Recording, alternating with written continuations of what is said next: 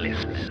It is I, D.B. Spitzer, Informer Dave, here once again to talk to you about the Cthulhu mythos, its books, its monsters, its unfortunate human casualties, its timeline in general, and even its tangential bits, like the dreamlands or things of a weird nature that are Lovecraftian leaning.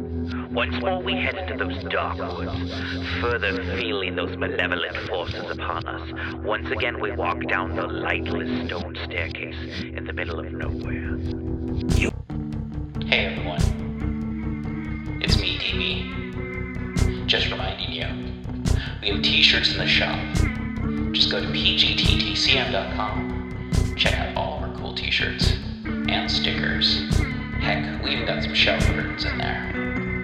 Keep clean, look cool, have cool stickers to put on stuff. Read by Tommy Howell. In the next issue, The Moon Master, a thrilling novelette of adventure on the moon by Charles W. Diffin. Murder Madness, the second installment of the gripping story of the diabolical genius who is enslaving all South America by Murray Leinster.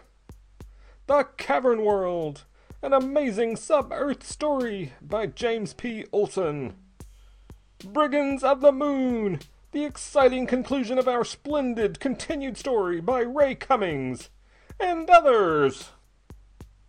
To the Cthulhu Mythos, you can help show your support by going to the show notes and following any of the links that'll tell you how to support the show and how to support our guests. And thank you to all of our guests who you can find in the show notes. Rate, review, subscribe, and remember, patrons get priority access to asking us questions, suggesting topics, even,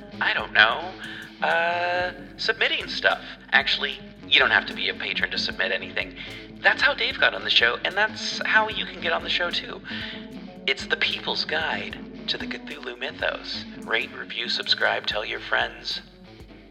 Thank you for listening. Back to the show.